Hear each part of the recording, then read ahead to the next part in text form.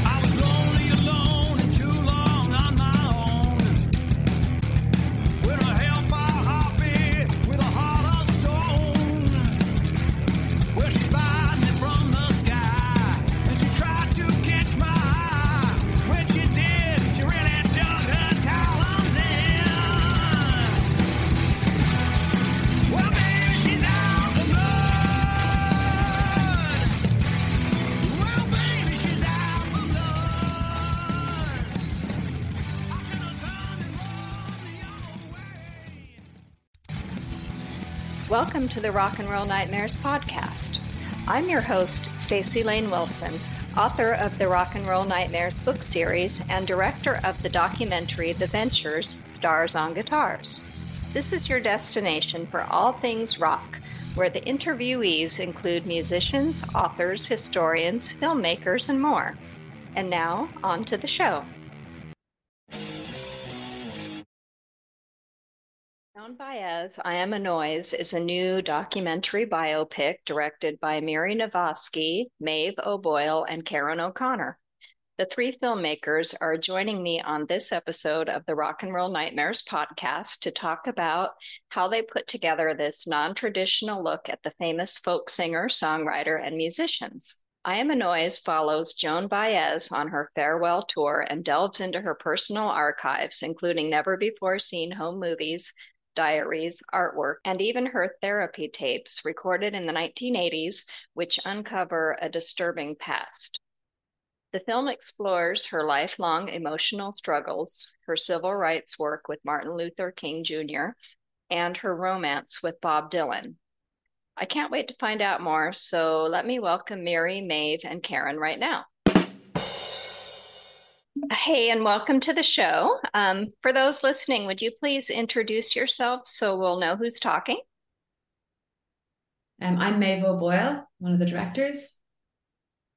Miri Navasky, another director. And Karen O'Connor. Hi. So having three directors on one project seems a little unusual. So what were each of your roles?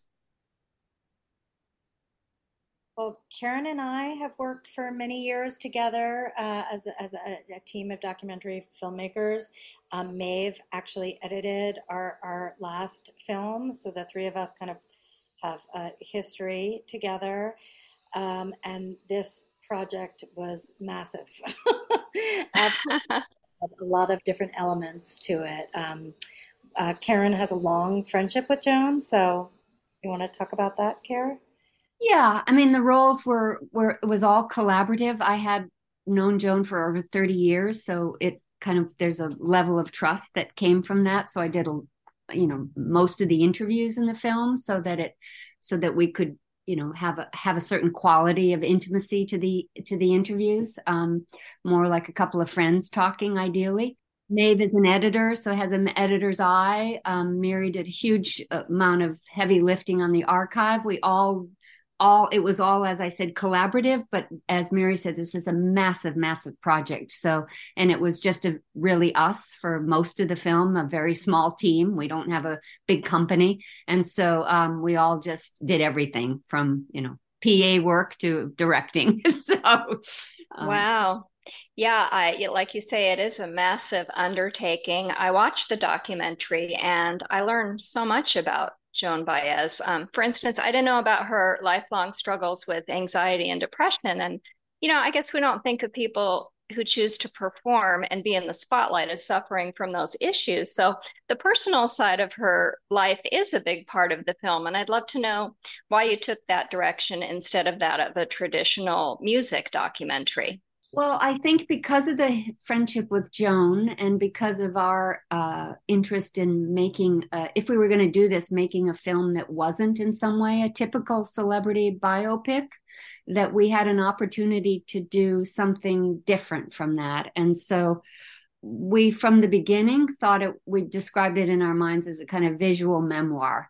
This would be Joan's personal, intimate, immersive view of her life as she experienced it. It wouldn't be talking heads talking about her being, famous. It's Joan's story. It's a larger family story. It's a public life and a private life. And if she was ready to do it at this point in her life, we wanted it to be something other than the kind of carefully controlled, curated, and presented story, and do something that was much kind of more raw and immediate. And for us, that was challenging, but as sort of exciting as filmmakers, how to do that and if we could do it. Yeah, well, how did you initially meet her, Karen? I met her in 1986 doing a little PBS interview, just a little thing that sort of we hit it off, and I became friends with her and her family and her team, and then stayed good friends for over time. I think it's such a huge part of who she is. She's a woman that has always been searching for herself in some ways, and whether it's politically or personally or emotionally. And I don't really think we could have done an honest film about her without kind of diving into that piece of her life. She's thoughtful. She's, introspective. You can see in the letters, she's from when she's young, she's struggling to figure out who she is and who she wants to be. You can see in her childhood what I believe that the little piece of writing she did when she was 13, that she's figuring out her politics and what's important to her, and race, and big things and small things. And so I don't actually think we could have done a real, true biographical look at her without taking it on. Well, I want to get to the editing of this a little bit. Yes, I think there was a somewhat organic, working our way through the material as we went. We actually initially, in terms of the source material, we put it together without actually interweaving it with Joan's narration or VO, if you like, her interview, to see if we could carry the story from an archive perspective and see how much, like the source archive, meaning, and see if we could make it work. And it was actually a really interesting kind of early stage of the development of that personal strand in the film. And ultimately we interwove it with Joan's voice, but it was just a way to kind of figure out what we had in terms of those arcs. Miri did an incredible job in terms of organizing the archival so that we had all of her artwork organized in long giant strands. The audio tapes were all done, according to years and time and so on and so forth. Her journeying across the country on tour and so on and so forth, her political activism. And so everything was organized in that kind of way. So we were kind of always working with those kinds of tools in the box, if you like. And then we had the contemporary strand also initially we put that together as a strand, as a long giant strand, to see what parts of the different parts of the concert rose and fell in terms of what we wanted to use. So there was kind of an excavation level to this that went on for quite a significant time to figure out what we had and how we wanted to interweave. And we always knew that we wanted to interweave these two elements, but we wanted to, the past and the present, but we wanted to do it in a really immersive way in terms of the past. We wanted the past to be incredibly immersive so that you felt like you were with her at the time that she was experiencing it, and then kind of go forward seamlessly, like a dream-like was the idea. Visual memoir was the kind of thing that we were going for, and trying to seamlessly transition back over into the present. So there was this kind of constant dialogue between the past and present, and that was something that we were always experimenting with. I mean, it was an experiment, wasn't it, in terms of trying to figure out whether that was kind of would work. But that's kind of what we were striving for in terms of examining the arc of the film, if you like, the narrative arc. And I think it's one of those things that is surprising with a celebrity doc. I mean, I think in its own way, that's what it's commenting on. Mm-hmm. Every figure has a private life, Whether they want to actually open it up is another question, and some do and don't. But I think that in itself, I mean, Joan talks about it. In the film, she appeared to be this way on the outside, and then the reality was this was going on. Now, that's probably true for all of us to some degree in our lives, but on that big public scale, it seemed, as Miri said, if Joan was going to do this film at this point in her life, it had to be a journey inside her mind as well in terms of the light and the dark. So her life has been this. She's dealt with this duality always of being kind of funny and charming and very practical, and then dealing with these kind of this internal struggle and turmoil for all of her life. So to do a story about Joan Baez without doing that wouldn't have been not only true, but there was no point at this point in her life to do that, I think. Like, just add to that as well, like there were incredible little moments in the early part of her life that would resonate in the later parts of her life, as Miri was saying, kind of what I believe resonates all the way through her socially conscious stuff and basically her political activism, or her her social justice strand, or all these, and then also her psychological stuff was beginning at age 8. So these strands, we were always looking for clues in the early part of the story that could resonate later, and tell these different arcs. So that was part of the excavation of the source material too.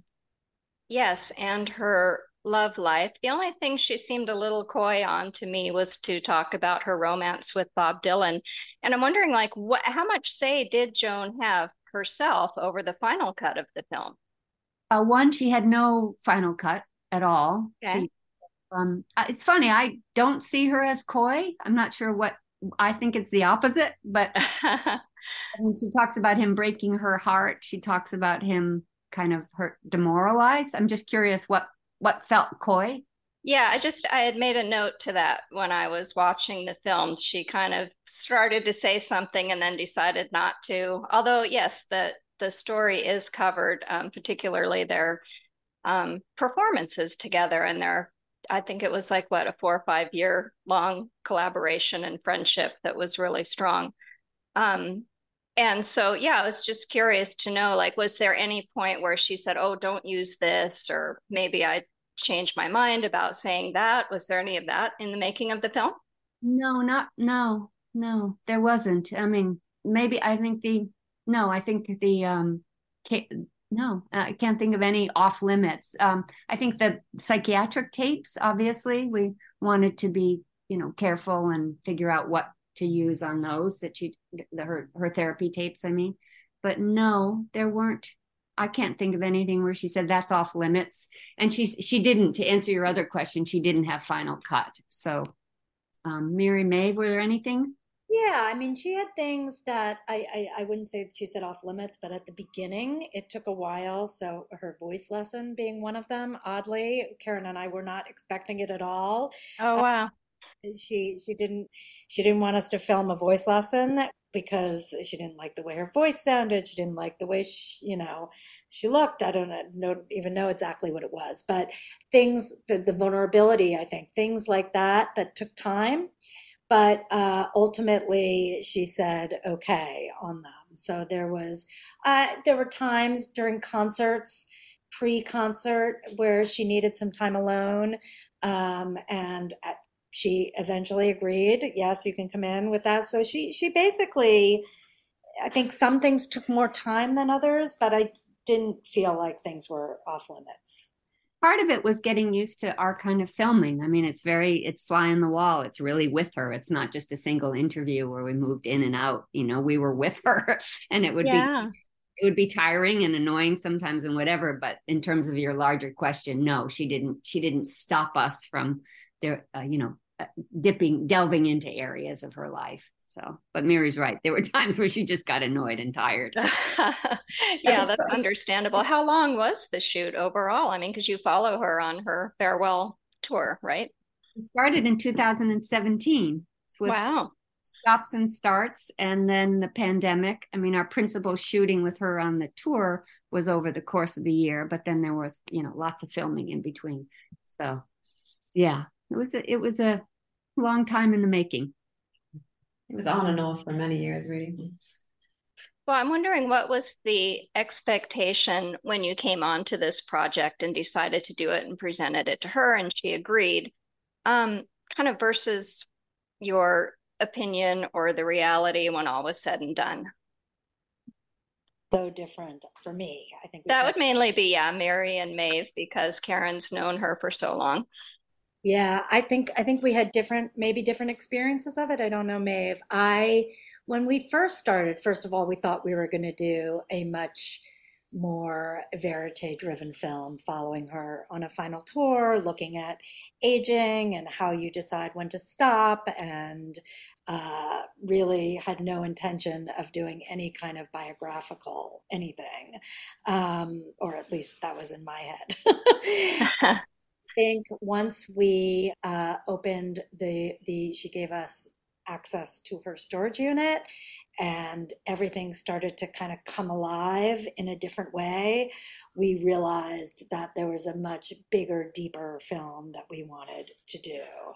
And so I had, A, I did not know that it was going to take so long, and B, I did not know how massive it was going to be. It was really the biggest film that I have ever done in terms of the amount of material and it